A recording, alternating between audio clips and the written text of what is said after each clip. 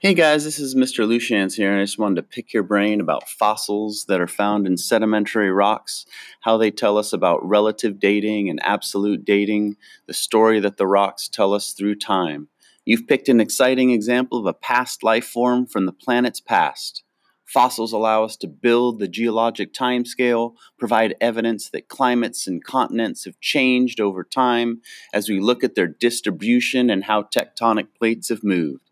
I'm excited to hear about your fossil and how it incorporates into our planet's story. Until next time, when we dive into plate tectonics and lead into natural selection as a method of how life has evolved on this planet, which of course the geologic timescale and fossil record have shown us.